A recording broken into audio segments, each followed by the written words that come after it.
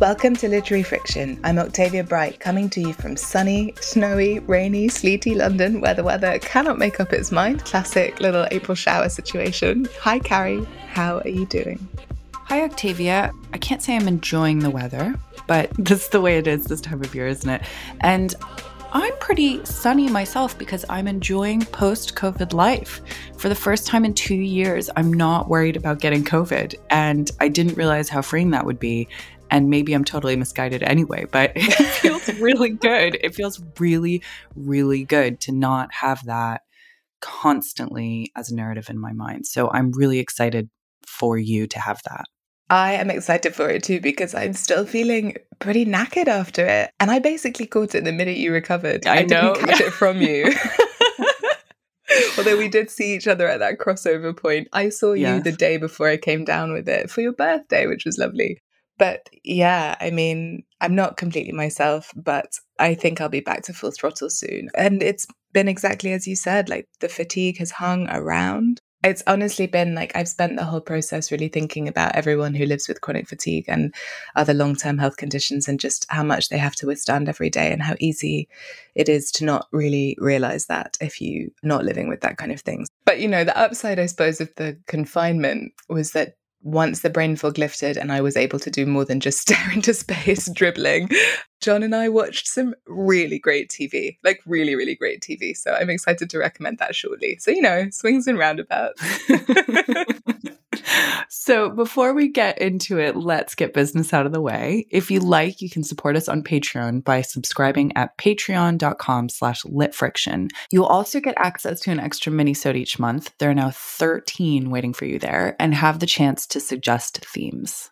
Also, some exciting news about merch. We have done another run of our excellently sturdy LF tote bags. They have the best gussets in the biz, and they are going to be available at a discounted price because life is only getting more expensive, thanks to the Tories.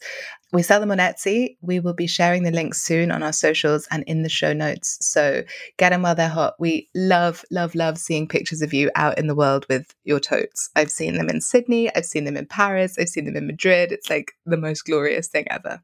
And there will be a further special discount for patrons, so keep your eyes out for more information on that. We'll send you all a link via Patreon in the next week or so. And if you're not already a patron, then you can sign up at the link in the show notes for that discount and all the other things we mentioned already. And this month's Patreon minisode will be released in a week's time. The theme is Audiobooks Revisited, which is bursting with recommendations of things we've listened to and loved recently during our COVID haze and beyond. And lastly, patrons, thank you as ever for your wonderful support. You are the best. You are the reason that we can keep making the show. So thank you, thank you, thank you. We love you very much. But now back to minisode 29. Welcome and thanks for tuning in. The format for these minisodes between full shows is, for the next half hour-ish, we'll first have an informal conversation about the topic in hand and anything else that might come up, and then recommend some cultural things that we've enjoyed lately. The theme for this minisode was suggested by our patron Maria, and it is dedicated to something very close to our hearts: bookshops. We love bookshops. It may not be a surprise to hear. And I think that a love for bookshops is adjacent to a love for libraries. And I think we will do another minisode on libraries because they deserve their own Hall of Fame. But this one is about those magical places you can go to get your hands on the books that you want, the books you don't yet know you want, the books that want you, maybe meet your future paramour, everything in between. So let's start at the beginning. Carrie Plitt, what is so great about bookshops, and what do you in particular look for in a bookshop? So I do love bookshops. My favorite element of bookshops, I think, is discovery. I love that you can walk in and something new can always catch your eye. I also just love engaging with physical books. So browsing in a bookshop, picking up the books, looking at their covers, touching their covers, seeing if it's like a matte finish or a gloss finish. You sound like such a perv. I just want to stroke them. Holding, opening. But you know, there is something so nice about that tactile engagement. You can feel how much they weigh, what the paper is like. Yeah. And it's such a pleasure. And I could just do it for hours, just looking at table displays and picking up books and putting them down.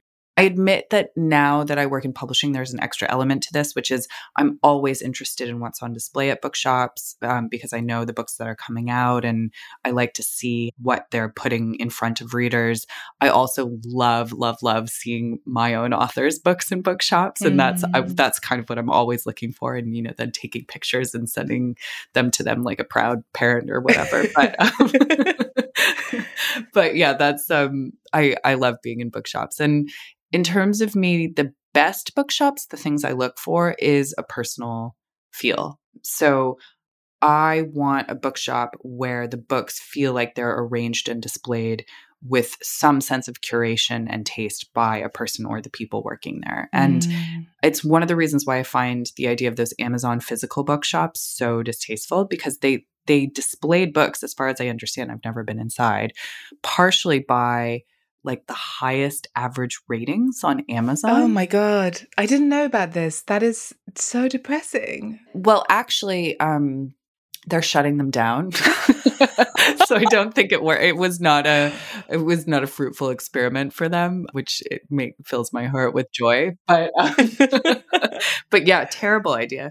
And that's not what you want, right? You want some knowledgeable person to have really, really thought about which books they want you to pick up when you walk into the bookshop. And that is the best. Yeah, totally. Also, Bezos, you have monopolized the internet. Can you just leave the tangible world alone, please? Yes. Stay online, upload your consciousness, whatever, send your penis rocket into the sky, but just like leave us our bookshops, Yeah, please stay out. Oh, no, I'm with you. Nothing beats personal recommendations from booksellers who honestly, in my experience, are some of the most well-read and knowledgeable people you'll find, and always so widely read as well. That's what I love about talking to booksellers. They may have their own personal taste, but they tend to be people who are also just reading into all corners of literature because they're curious, and they're curious and interested, and they want to be able to recommend things to their customers. And I just, it's my favorite is talking to whoever's behind the till about what they've enjoyed lately, or, going in and being like, okay, I have to get a present for Uncle Joe. Uncle Joe is into weeding and... Poor Uncle Joe. Weeding. I actually am into weeding. Listen, it's happening to a lot of people as we slide towards our mid-30s, man. It's not got me yet. It's very meditative. You can listen to audiobooks. That's a little sneak peek for our Patreon. Yeah, I mean, I guess what I'm after is a bookseller who can be like, well, listen, we have this fabulous book that's actually a philosophical treatise on the power of weeding, in which case I would be interested. But yeah, it's wonderful when you go into a bookshop and you are just, as you say, presented with this display, and you can be drawn into a book by its tactility I'm really affected by books covers in bookshops. I love beautiful covers, and I'm drawn to covers that are more, interesting. And I think that like independent publishing is really thriving at the moment in its cover art. I think it's like an amazing, amazing moment for books as objects being beautiful and thoughtful representations of what's inside the book. But also, secondhand bookshops are some of my favorite places in the entire world, like the kind that are crammed to the hilt with old books, and you walk in and that smell of kind of dusty pages hits you, and you just know you're going to spend an hour probably knocking things off the shelves by accident as you try and turn around the corner and whatever. But like that feeling of discovering something that has been out of print for years, or amazing old editions of things like those old Penguin editions.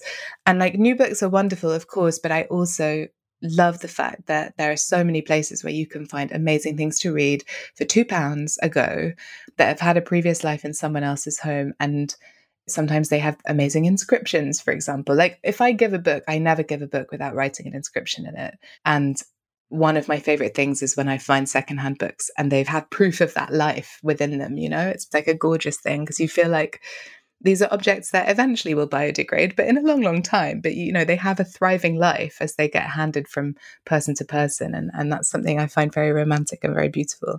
A funny thing that happens to me, though, whenever I go into bookshops is I basically almost every time immediately need to pee, partly because I'm excited and partly because I know I'm going to spend ages there. Yeah, but bookshops often do have bathrooms. That's another great thing about them. Yeah, well, that's it. So honestly, that's a thing that I look for in a bookshop.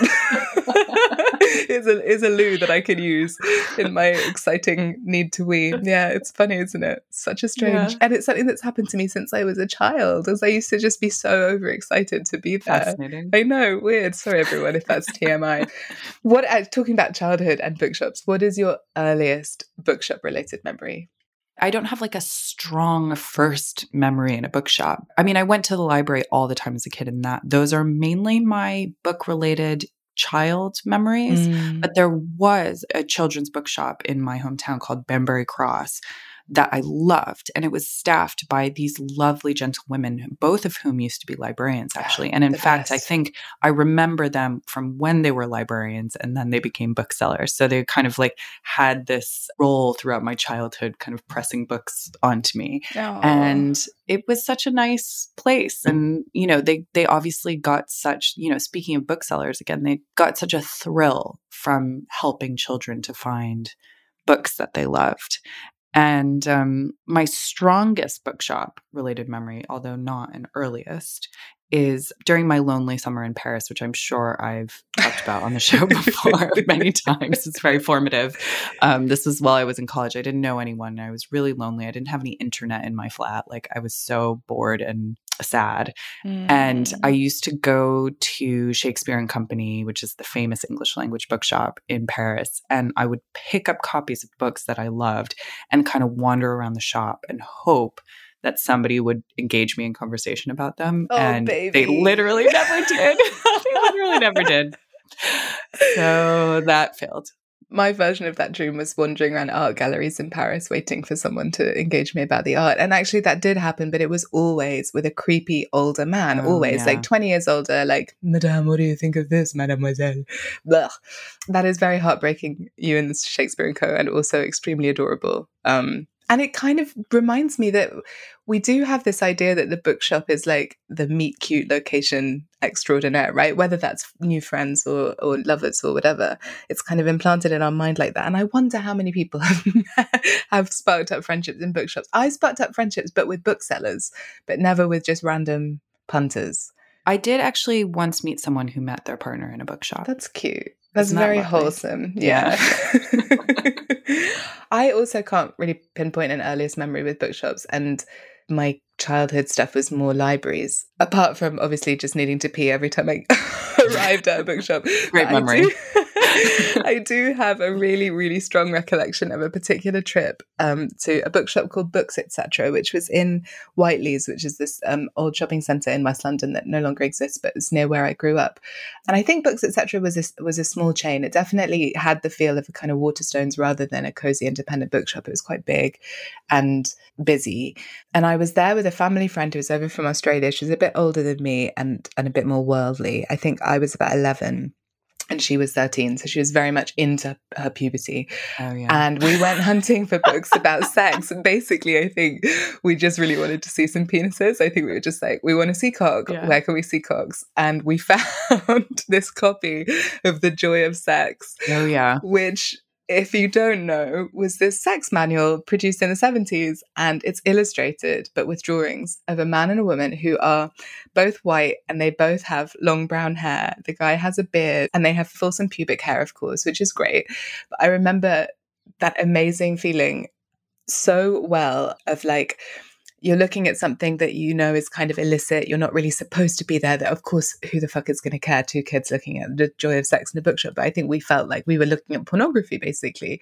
And I remember also so powerfully just being struck by how incredibly hairy both of these people were compared to me. And I was a little girl. So I just, all this hair on their bodies and on their heads and on his face. And like, I didn't have that many bearded adults in my life. So I was just like, whoa, sex is hairy.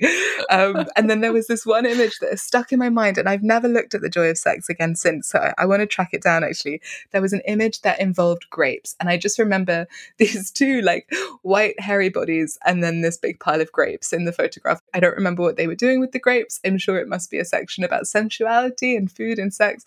But anyway, we got about half of the way through looking and giggling, and then I think we just lost our nerve and put it back and ran out of the shop. But like, that is the thing about bookshops in reality. Like, you can't do that browsing online. I actually checked when I was preparing this show, And you can't have a preview of The Joy of Sex on Amazon.com. I was trying to find the great picture, but no, you have to go to a bookshop for that. So yeah, there you go. I had a similar thing where we used to read copies of Cosmo at the library. Ah, great. And those they'd be like, my first time I put shaving cream on his nipples and then rubbed it around. And, it was very elaborate things that were definitely not true. But it was so illicit and exciting to 11-year-old me. Completely. It's this whole world, right? Yeah. So do you have right now a favorite bookshop? A lot of our listeners know that I live in Oxford, and my favorite bookshop here is definitely Blackwell's, which very sadly has recently been bought by Waterstones after being, I know it was a very long-term family-run business, and they just put it up for sale. And I guess it's better that it's been bought by Waterstones than, another random company, but very sad. But anyway, this bookshop has been around for more than 100 years. It's a very charismatic, pokey building in Oxford with these hidden depths. There's basically an entire underground vault of books called the Norrington Room, which you would not know was there unless you actually go downstairs and you're in this giant basement of books. Wow. And there's some lovely quirks. They have a huge literature and translation section that's kind of, and I think it's maybe even fiction in translation that's not part of the other fiction section, which is really nice. So it's kind of thinking about translation as an art in a way that maybe other bookshops aren't. For some reason, their fiction is organized by books published before 1900 and after 1900. I mean, that's so Oxford. Yeah. So I know this because we had this amazing day where the agents from my agency all went to Blackwell's, and we met a bunch of people, and they gave us a tour and told us about what they did, and we kind of shadowed them in their jobs. And they were saying it's actually really complicated because if an author wrote books before and after 1900, they're like, where do we shop? Oh my God. But it's just the way it's always been done. So yeah, I always love going to Blackwell's. If I'm around there, I always just go pop in. I love taking people there when they come to visit Oxford, and it's a real institution. So I hope it will stay kind of the same, even when it becomes not independent. Yeah. You know what? I haven't been for years, so I need to come and visit you so that we can go, because it's been a long time, and I would love to come and see it before it changes, if it's going to change, Yeah, definitely. How about you? Well, I'm pining for my old local, which is Burley Fisher in Haggerston, which opened when I was living around the corner in Dalston. And over the years, it's just gone from strength to strength. It is a gorgeous, gorgeous little shop, not even that little anymore. It's now got this huge basement of secondhand books, as well as the new stock they keep upstairs. But one of the things I love so much about them is that they really saw that there was a gap in the community for a place that would create a real community of writers and readers and local people. And so they have a really rich schedule of events. They've always got something going on, whether it's book launches or readings or whatever. And their booksellers are brilliant, a mixture of kind of writers themselves and very, very avid readers. And they really support writers, and they really support the writing community. And they also just have great taste. They buy very, very, very good books. But yeah, they keep winning all sorts of prizes, Bookseller of the Year, Bookshop of the Year, that kind of thing. So don't just take my word for it. Go if you're in East London. And I also love Pages of Hackney, who were a bit further over into Clapton, who also had this incredible second shop for a while called Pages of Cheshire Street, which only sold books by women and non-binary people. And it was this glorious haven. There was so much there, and it had a very, very special atmosphere. And sadly, they had to close their doors because the rent was so high eventually, which is why it's incredibly important to support your local indie bookshop at every chance you get, because they are battling market forces that are a struggle, basically, and books are not a lucrative business for anyone involved. But those two are my favorites. And where I am right now in Archway, there's not great local bookshops. There's a couple around, but then there's nowhere that has that identity that I'm really looking for, which is a bit of a shame. Yeah, something that feels like a community. Yeah, exactly. And I miss that, and I would like more of it in my life again. What about bookshops in other places? Do you like discovering bookshops when you're away? Are there any that you want to shout out that aren't in the UK? Yeah, I mean, if I'm just walking around, I will often step into a bookshop when I'm on holiday, although I can't think of any specific examples. But in terms of like American bookshops, I've always loved Greenlight Books in Brooklyn. Yeah, that's great. They also have amazing events there. Yes. Yeah. There are a lot of great bookshops in New York that I love going to whenever I'm there. I was really excited to go to City Lights bookstore in San Francisco, which is just, I love the idea of bookshops that also just have this rich history behind them, and we're kind of centers of movements. And of course, that's where a lot of the beat poets coalesced in San Francisco. I was a little surprised by the location, which seems kind of like bland and weird and not what I expected, but the bookshop itself is great. And you can see it's still very lovingly curated, even though it also has this historical relevance. I mentioned Shakespeare & Co. in Paris, another bookshop that has this like wonderful long history. So it's just great to be there for the history, but also, you never know what books you're going to find. That makes me think I want to spend more time actually seeking out bookshops when I'm abroad, seeing what bookshops people love in the cities that I'm visiting and making an effort to go to them. How about you? Yeah, it's one of my favorite things to do wherever I am, no matter where in the world I find myself. If there's a bookshop, I'll go to it. And I'll try and like look into which ones are great before I go, because they're just, I don't know, they're places that are familiar, I guess, right? Like a bookshop always is a bookshop, even if it's a different kind of bookshop. But also I get so excited seeing walls of books in languages that I don't speak. It's really, really thrilling. Or if I do speak them, trying to figure out which ones I know, if I can read any of them. Like I often buy short, usually books in French or Spanish when I'm away, because I want to try and keep up my language. And like, it's quite a fun thing to try and find books that I understand, or to find English books in translation into French or Spanish. That's always cool to have a look through them and see if I like how I recognize the translation. Do you know what I mean? I find that very, very exciting. Just thrilling. I don't know, like weirdly thrilling. I think also because they tend to be peaceful and contemplative. And if you're in a new city and it's maybe sometimes a bit overwhelming, it's really exciting, but it's like I get very highly energized when I'm in a new place. And like sometimes I need to take a little time out. And I think some people will go into a church for that experience, like a place where they can reflect and feel quiet and calm. And for me, that tends to be a bookshop. I mean, I really enjoy going into churches too and seeing what's on the walls, but bookshops are more my space for contemplation, I think. But also peeing. And also peeing, hopefully. You know what? I'm probably usually too shy to try and pee in bookshops in foreign countries. But bookshops I would like to mention in other places. I mean, the famous Strand bookstore in Manhattan is great and hectic and mad. But what I love about it is they have this mixture of secondhand books and new books. And every time I'm there, they kind of seem to be jumbled up in a way that's really exciting. And also I found the booksellers there to be genuinely a super diverse bunch of people with really good taste and usually really interesting backstories, and which inform their kind of choice of literature and stuff. I also, though, love East Village Books, which is much more low-key and only sells secondhand books and is down some stairs kind of in this amazing higgledy-piggledy basement, and you can spend hours in there. And actually that is a bookshop where people will talk to you if you want to get talked to in a bookshop. It's a nice one. When I was last in Paris, I went to a bookshop I'd never been to before called After Eight Books, which is fabulous, little independent. And they also have their own publishing arm. So they're putting out some interesting work. And they have a lot of art books, art theory books, and then contemporary literature of all sorts. And it's great, French language and English. And in Madrid, one of my favorites there was this bookshop called Ocho y Media, which specializes in cinema. And when I was at university, I wrote a lot about film.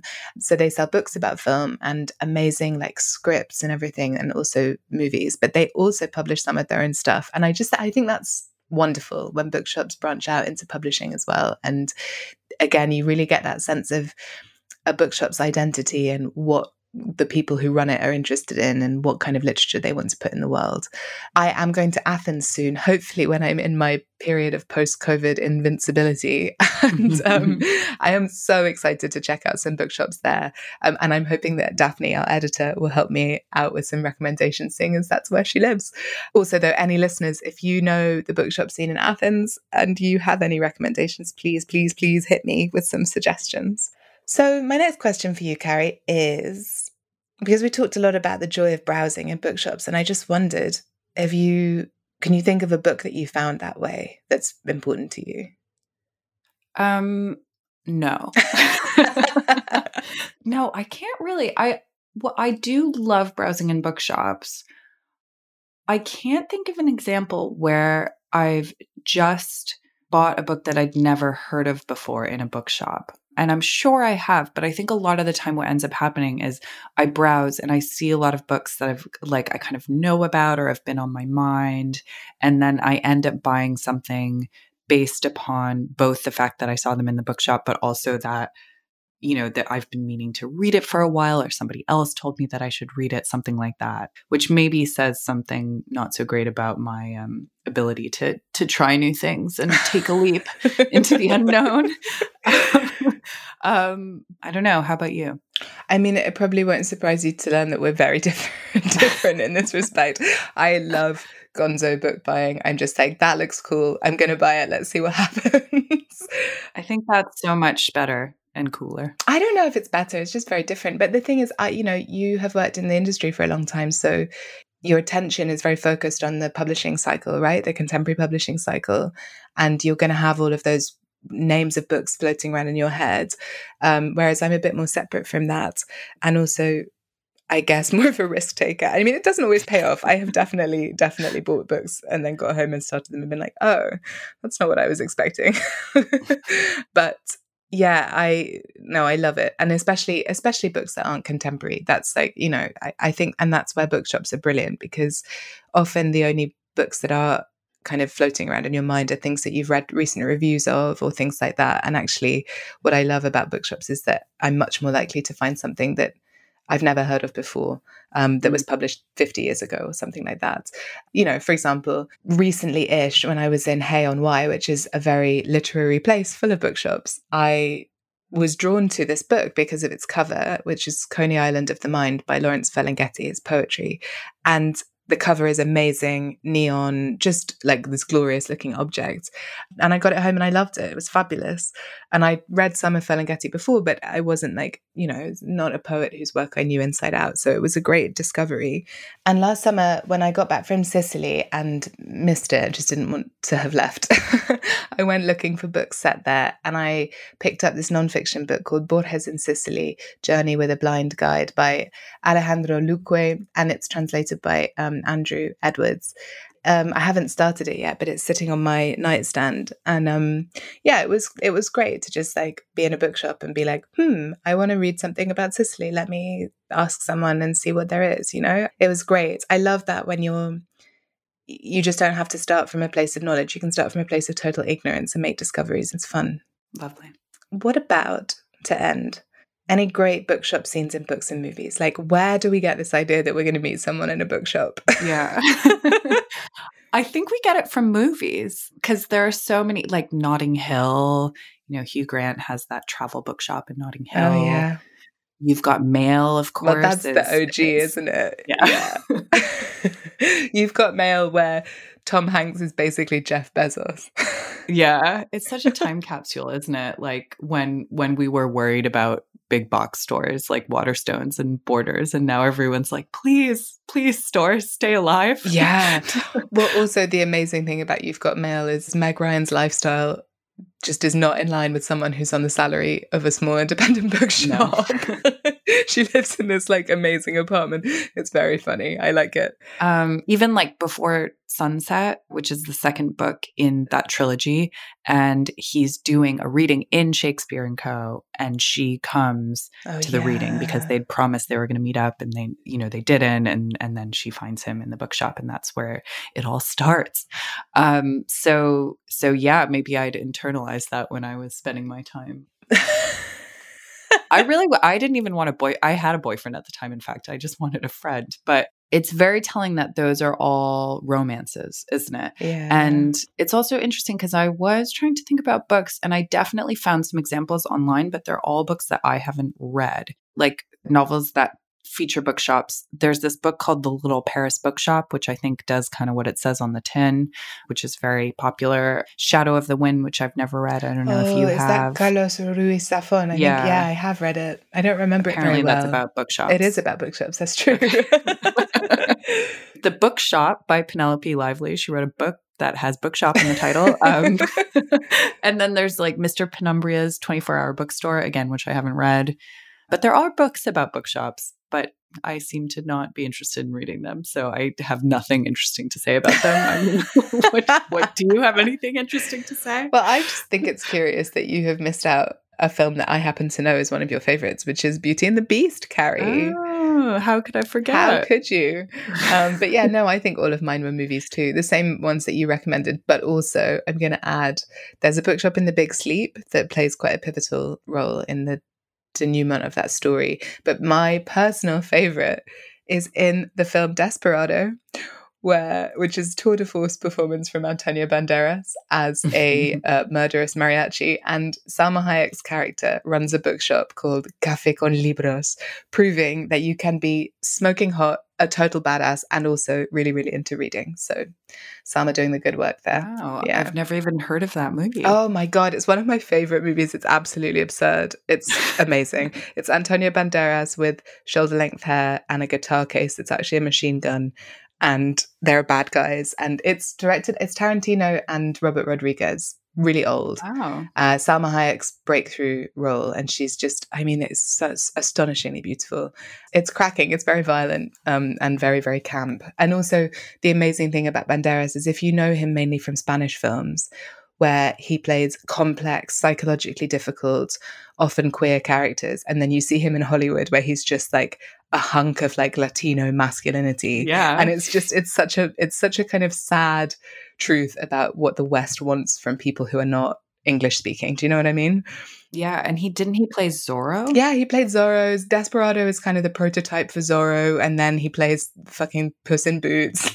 It's like, there's a trajectory there, you know? But part of me is like, Antonio, get that cash money, do what you need to do, and then go back to Spain and make these incredible films with Almodovar. That's what I'm here for, you know?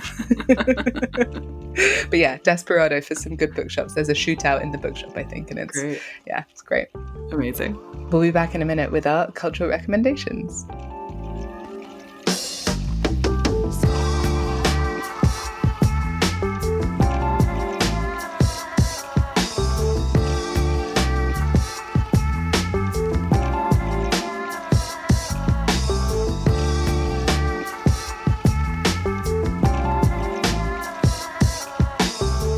Hi everyone, we are back here with me, Octavia, and Carrie to give you some cultural recommendations of things that we have enjoyed lately that are not reading, because sometimes we do other things apart from read. So Carrie, what is your first?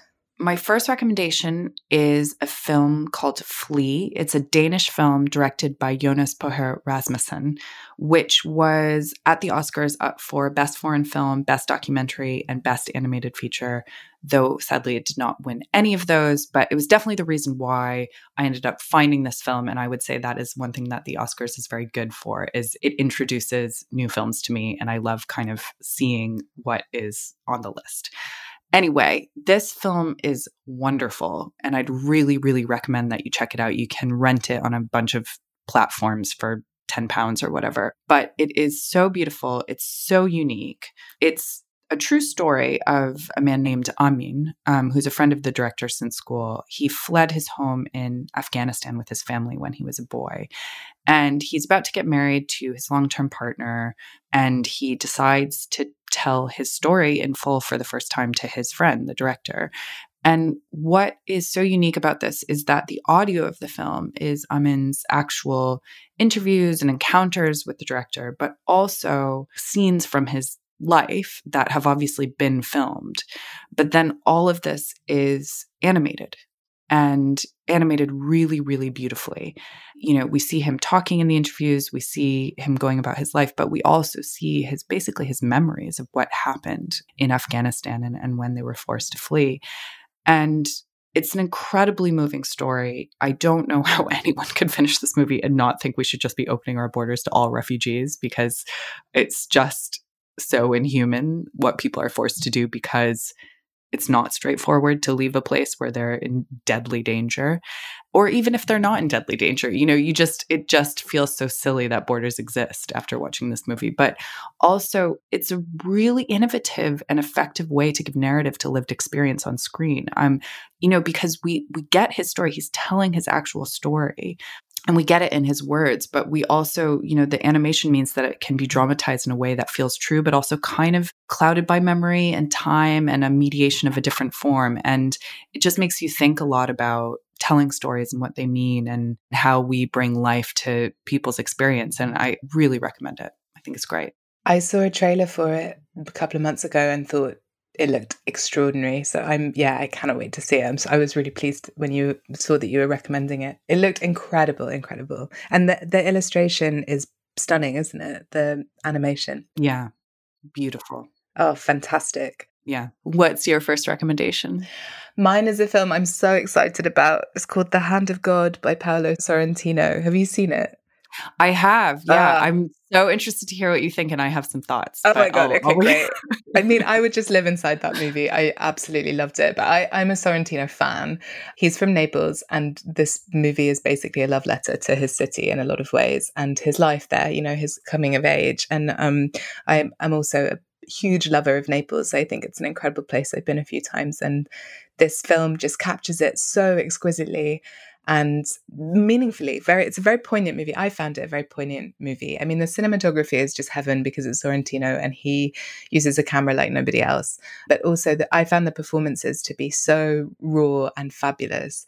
And it's kind of my favorite style of film. Like, it's visually beautiful. There's a real story that you can get your teeth into, but it's also told in a way that has moments that are just very surreal and dreamlike, which to me is very true to life because that's how I experience the world. So I find those kinds of films incredibly validating, I guess. But, this is a movie that is saying really true things about the ups and downs of being alive, like moments of joy, moments of loss, moments of pain. It's this coming of age story set in the 80s, which also, my God, seeing 1980s Naples is just like gorgeous. Everyone's got these amazing haircuts and like the colors are really vibrant.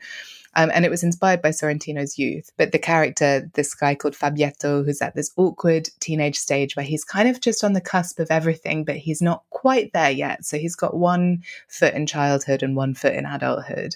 And he lives with his parents and his brother in Naples. And in the first half of the movie, you kind of just hang out with them as they live their lives and you meet the family. And there are these amazing extended scenes of this incredible lunch outside, al fresco lunch with the whole family. And there are all these extraordinary characters and just these glorious faces. And there's all these tensions that he describes. There's a mad grandma in a fur coat eating a burrata like it's an apple, like it's just heaven. And the mother is this wild practical joker, and the father is this like kind of portrayed as this kind, benevolent patriarch, but he has a mistress. So there's this kind of complexity there. There's a very sexy but troubled aunt who Fabietto and his brother kind of lust over. And then tragedy hits the family, and the rest of the film is about Fabietto kind of figuring out the next phase of his life and what he wants from his adulthood. And essentially him kind of discovering that he's an artist and he needs to find the path to that kind of self-actualization, I guess. And I finished it and was like, I cannot wait to watch that movie again. I just want it. I want to be in it. But what did you think of it? Yeah, so I'm a Sorrentino fan as well. And I think The Great Beauty is honestly one of my favorite films ever. And I was so excited to watch this. And I did love it.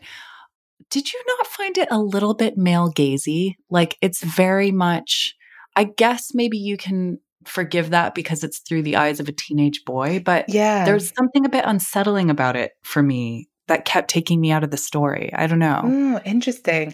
Honestly, I didn't find that because I was just like, we're in the perspective of 1980s Italy, which was a very male gazy kind of place. And this is a kid whose like sexual journey is just beginning. I think the reason it didn't trouble me is I didn't find it uncritical of that, and just the reality of that place at that time. Like, I think when you think about the Ferrante novels as well, like Naples is a gritty place where people live and lived in a lot of poverty and levels of education differed. And there is a crudeness to it that I think when people tell stories about Naples and they tell them honestly, like, is a big part of it. So I saw a lot of that stuff as just being like, this is what it was like, Yeah. And because it was based on his own experience, I didn't see it as, oh, this director is fat phobic and ableist and he's showing us this about himself through his work. Yeah, maybe I felt it wasn't troubled enough. Interesting. I was surprised that I had that reaction, actually, because I don't feel that way about his other films necessarily. But I agree with you. The cinematography is just stunning, and the characters, and it's incredibly moving as well. It's so very, moving, very sad film. Yeah. And the fact that it's based on his own experience is just heartbreaking, really. Yeah. What's next for you? So my next recommendation is the band The Weather Station, who I saw in person at an actual gig with Eddie last week. And it was so fun and exciting. And it was my first live music in 2 years. And it was great. Wow.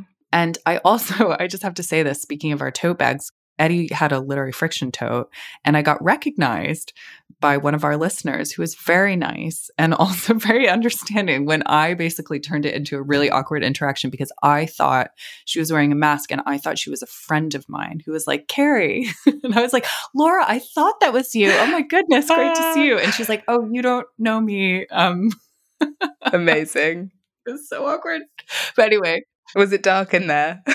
It wasn't that dark. It was just I'm not quite ready to be in the world yet, I think. Yeah. But anyway, it was so nice. And it made me feel that I had some connections with our listeners besides books. So that was great. But anyway, The Weather Station, it's a kind of contemporary folky band with some jazzy elements from Canada, which is fronted by someone called Tamara Lindemann. And she has this beautiful and soothing and kind of haunting voice. They have a lot of different songs in their repertoire, some, fast kind of maximalist ones, some very simple ones. And I just loved hearing her sing on top of it, no matter what the style. But also, a lot of their songs are really catchy and upbeat while still being about very serious themes. And I especially like their album Innocence, which is about Lindemann kind of moving out of the twilight knowing phase of climate change, which is not a phrase that she uses, but is definitely the journey of that album. And you could see that as incredibly earnest, and she definitely is very earnest, and she was very earnest in person on stage. But the music is so catchy and great and thoughtful that it doesn't feel too earnest or hitting you over the head with its message. And if you are, looking to get into them, the song Robber is really great from that album. So yeah, The Weather Station. That sounds really nice. I am actually very excited to be going to a gig not till May. The Sun Ra Orchestra is coming to town, and I'm very, very, very much looking forward to it. My next one is TV, and it is a show called Standing Up on Netflix, which was recommended to me by the author Niven Govindan, who we spoke to on the show a little while ago, who has great taste in all things, so I knew it was going to be good. And it was so good. So it's the latest from Fanny Herrero, who was the showrunner on Call My Agent. And it feels to me a bit like a sibling of Call My Agent that's decided to show the other side of Paris. So Call My Agent was, the glitzy, mostly white Paris of the rich and famous. And this show, which is called Drôle in French, which means funny, but it's also the name of the comedy club, which kind of brings all the characters together, is about the stand-up scene in Paris, which is completely different and very different to here as well. I'm not a huge consumer of stand-up comedy, but, in the UK, when you think about the big famous stand-up comedians, they tend to be white and they are often male. And in Paris, because it's quite a new kind of art form and medium, and also because humor in France is often very bound up with political commentary just from the get-go, it's a way, way more diverse scene. Largely people of color, second-generation immigrants. And this show is just about this group of friends who are hustling to get by in a city that is either indifferent or hostile to them or fetishizes them as exotic. And they're brought together by this comedy club. There's this guy called Bling who runs it, who's Vietnamese French and who was a big deal and now is kind of a bit washed up and makes crude jokes that are sexist, and he needs to kind of pick himself up again. And then there's his friend Nazir, who is Algerian French, who lives in the banlieue with his disabled dad and works as a delivery driver, essentially, on a bike, and does stand up in the evenings, who's just this gorgeous character, so kind and funny and lovely, just like a lovely man who you really enjoy spending time with. And then there's Asiatu, who's like the hot young thing on the scene, and her joke about fingering her boyfriend up the butt goes viral and causes all kinds of problems in her personal life. And then there's the kind of token posh girl, Apolline, who comes into their life and just shows what happens when the world of like elite white Paris brushes up against this totally different scene. And it's so funny, but also just really heartwarming, great commentary about class and culture and gatekeeping and everything like that. But I think most of all, it's just this story about a group of friends who like fuck up, forgive each other, fuck up, forgive each other, succeed and fail, and like build strength together. And I just loved it. I consumed it in a couple of days when I wasn't very well. And I just really reveled in seeing a side of Paris that, you know, I think people are showing more and more, but like it's certainly not the traditional Paris that gets parceled up and shipped out to non-French speakers, you know? Wonderful. Yeah, I think you'd really enjoy it. I've been thinking a lot lately, this is a tangent and I won't go on for too long, about how TV can actually be a really good place to model how people fuck up and then forgive each other. Yeah. And often, like, I really like shows that do that like show everyone in their imperfections just trying to get along and constantly messing up and still, you know, managing to stay friends and be with their families. Yeah. I mean, friendship is one long act of forgiveness, I think, as life goes on, as life is long, you know, the friendships that last are the ones where you forgive each other constantly, in my experience. Well, on that lovely note, that is all the time we have for today. Carrie, I forgive you. I forgive you. Thank you for everything as ever. And thank you to Daphne Carnuzes for editing. Literary Friction is available as a podcast to download on iTunes or wherever you get your podcasts, and to stream on nts.live. You can check us out on Twitter and Instagram. You can also get in touch with us on email, litfriction@gmail.com. If you have a spare minute, please rate and review us on iTunes. It makes a huge difference and helps us reach new listeners. We will be back in a couple of weeks with a full show. And until then, I'm Octavia Bright with Carrie Plitt. And this is Literary Friction. We've never done that before. I don't know why I did that. I loved it. It was on the theme of friendship and forgiveness. Yeah. Will you forgive me for speaking alongside you? Forever. Forever.